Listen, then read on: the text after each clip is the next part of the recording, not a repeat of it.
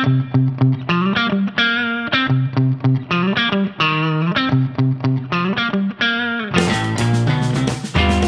back to the Agile Administrator. I'm Julie, Director of Research from Participate. And I'm Allison. I'm an education strategist at Participate. Okay, this is the last of our three-part series in communities of practice and school leaders.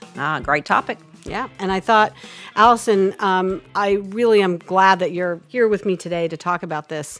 I know that many schools and districts are just starting this process of thinking about communities of practice in their building, but the grade level team and the PLC, the professional learning communities, were school reforms that came in kind of in the mid to late 90s. Mm-hmm. So this idea of communities of practice have been there. But the problem, I think, is sometimes when it gets institutionalized, which we want because we want to make it part of the system, then it just becomes kind of rote, and some of them work and some of them don't. And I thought your perspective as a school principal and also in the district office as an associate superintendent, where you thought they worked and where you thought they didn't work, and what were some of the elements of when they worked? I would say from my experience, when I saw a true successful community of folks working together, it was when they had established great relationships with one another. Yeah. There was trust. They valued the knowledge that they each brought to the table. And with that relationship building was the culture within the school that allowed for that. That's right. When there was leadership in place that allowed for that culture to be there, that this was a place not only for learning for children, but it was a place of learning for adults. Mm-hmm. So when that whole atmosphere is established, when you've got relationships and trust, people are more apt to work together for that common good.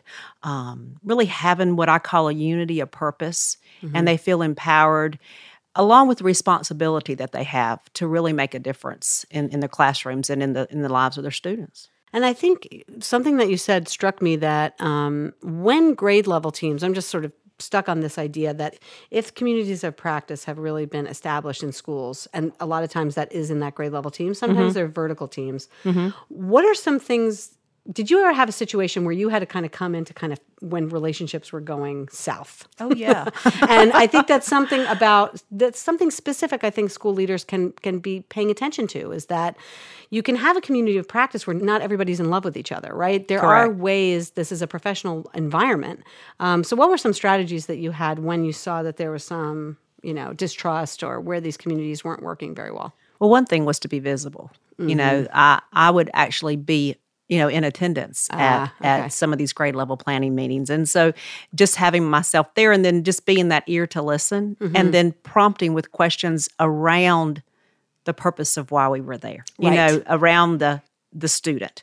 Not that we were just going to talk about the field trip that's coming up or the bus duty line, whatever it happened to be. It was really trying to focus the conversation around the right purpose. Right. And when I could do that and get them thinking, and then I always try to build off the strengths that they brought into the room. Mm-hmm. So if I had say two teachers that were maybe at odds over something, but I know they could both bring something to the table that was going to benefit students ultimately, then it was about, okay, let's build on the strength that you have. And that was where I would prompt and ask questions. And so that means you have to know your teachers. So, yes. I think we always talk to teachers know your kid and, really know the students in their kind of full identity, not just, mm-hmm. These surface things. And so the same thing goes with teachers. If you're a leader and you don't know these people, it's very hard to do that, because exactly. I think that's exactly the right strategy, which is what do these people bring to the table, and leaving aside maybe potential personality things that sometimes mm-hmm. don't work. The teacher must remain the student if the teacher is to grow. That's right. That's great. All right, well, let's get started with the interview and hear what Kimm's perspective on this, because she's an instructional coach. So yes. she has a different kind of position and sees it in interesting ways. So let's take a listen. Okay, welcome back to part 3 and the final segment in discussing communities of practice and peer review with our very close friend and colleague, Kimm Murfitt. Hi, Kimm. Hi, Julie. For those that were not able to join us in the first 2 episodes, can you tell us a little bit about yourself? Absolutely. So I'm an IB coordinator in Cabarrus County in North Carolina, and I have been in education for 20 years. Ooh. But yeah, 20 years. Wow. 20 years. And so I've served as a regular education teacher and as a global educator, a curriculum writer, instructional coach, and a mentor. and also have had the great experience of working alongside the education strategy team at Participate, where I work primarily with peer review, both for global schools and for communities of practice. So today we're going to talk about communities of practice and school leaders. So you've worn a lot of hats, coaching, mentoring. I'm sure you've worked alongside and have really filled the role of a school leader. How do you think communities of practice in the ways that we've described before, the domain, the practice, the community, how does that support a school leader, both as a school leader, but also how does it help them support their teacher? So, I think that it can do two things. So first of all, it gives those in their school that don't have leadership opportunities ways to become more involved and active in contributing to the professional growth of others. Because sometimes I feel like educators feel like they need to have an official title or, be invited sometimes to lead things within their school, and or they just don't even know how to get started in that work. So by having communities of practice, that helps them become more active and involved as leaders, because everyone can lead inside a community of practice and become involved in that work. And then secondly, I think that it offers the leaders an opportunity to grow as well, because I know that just because you become a leader in a school doesn't mean that you suddenly don't need anybody. And we've talked about that, about how sometimes as school leaders, that's a very lonely and isolated position to be in. And so I think probably sometimes more than ever, you need support and opportunities to grow, because I think sometimes those are limited once you reach a certain level within a school. And so that gives an opportunity for you to get those pieces of support for yourself and also to contribute to others as well. Do you have experiences with school leaders that either have not been a part of a community of practice or have, and what you saw them experience or what you experienced even in that role when you felt isolated or when you found a group that could support you in a leadership role?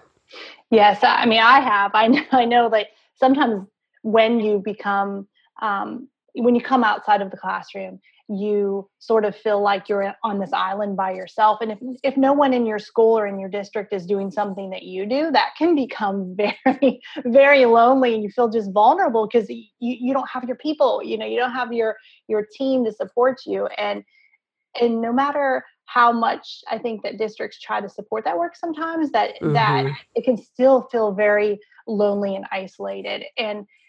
And I think sometimes that can make people sort of have that tunnel vision of like, we have to keep doing things like this way because that's the way it was done before I took this position, or, there's just the way it's always been done. And when you join in to communities of practice, sometimes even beyond your school or your district, then you can start to gain all these new ideas and ways of seeing things that you wouldn't have had the opportunity to see before.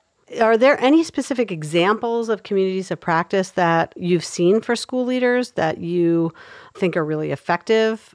Well, I know that I was just talking to a principal just very recently, and she was talking about the leadership courses that are offered through Participate, and how she had felt that, as a principal, it's kind of like when you become the principal, like, where's the training for me now? Like, I don't get that anymore. And I was kind of surprised by that, because I have such respect for administrators and principals, and I didn't ever think of it through their lens. But yeah, like having an opportunity to learn with other principals or other administrators and take courses for your own professional growth that maybe isn't necessarily connected to a university, like having just this community to grow within.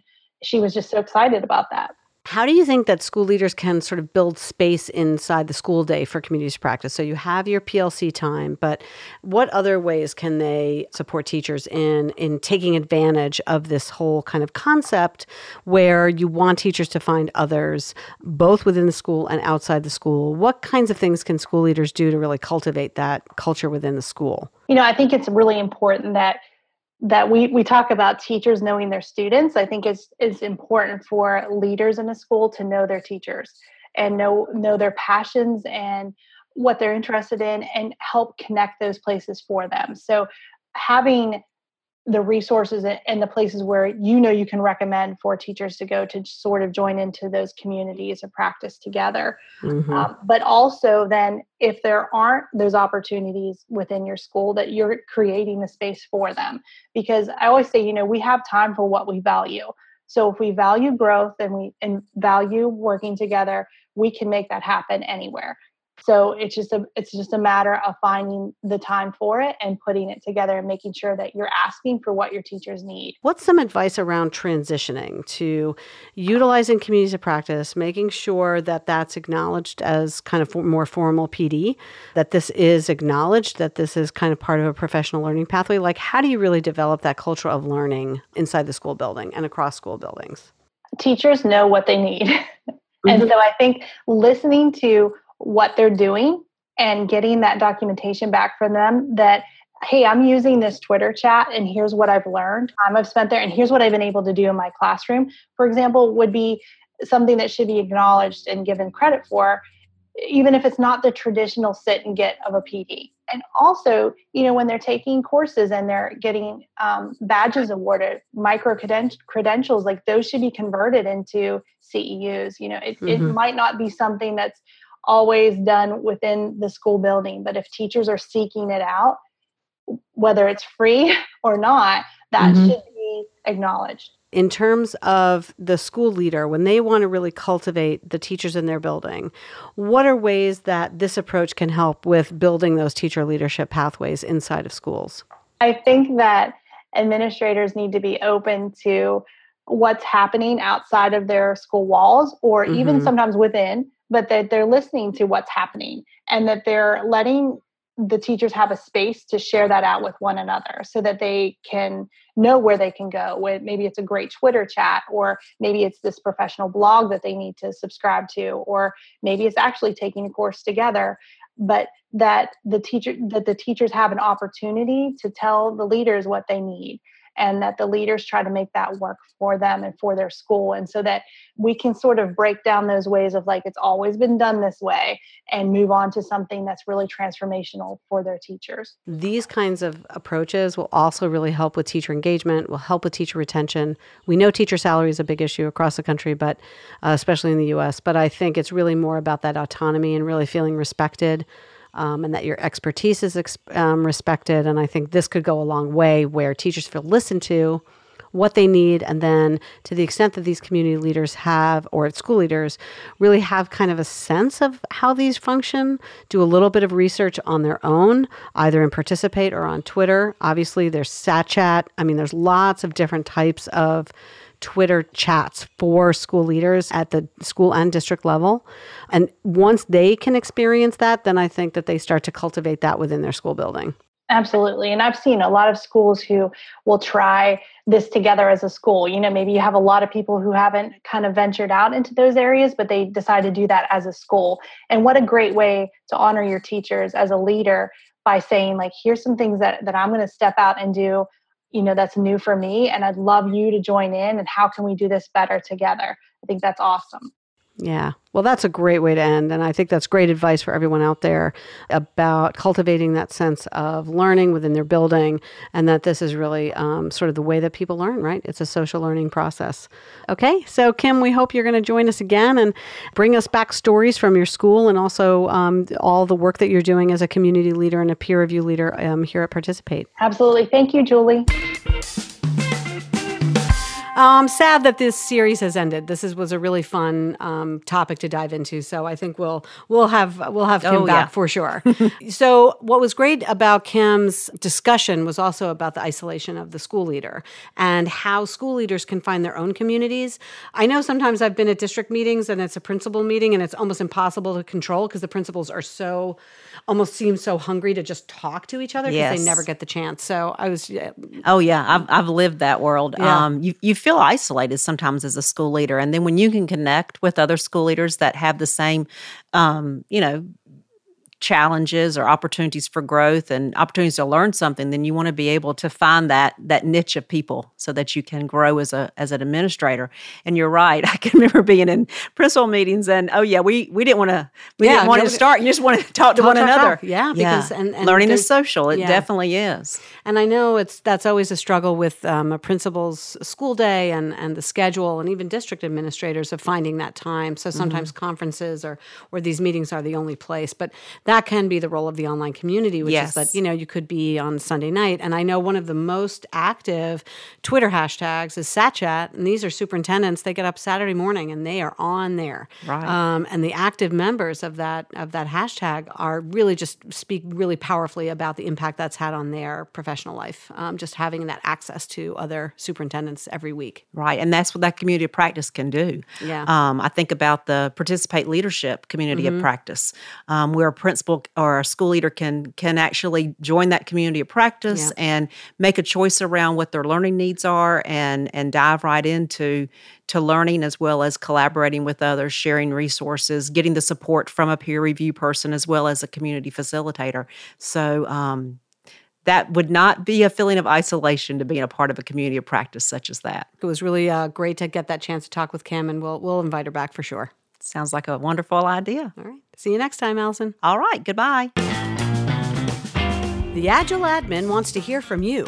We would love to include your stories of successes and challenges. Reach out to us through email at agileadmin@participate.com, agileadmin@participate.com, or via Twitter using the hashtag AgileAdmin. The Agile Administrator is produced by Caroline Weeks and edited by Aaron Kane. Our theme music was written by David Hill at Trailblazer Studios. The podcast is a production of Participate, a place to learn, create, and collaborate. I'm Julie, and join us next time on The Agile Administrator.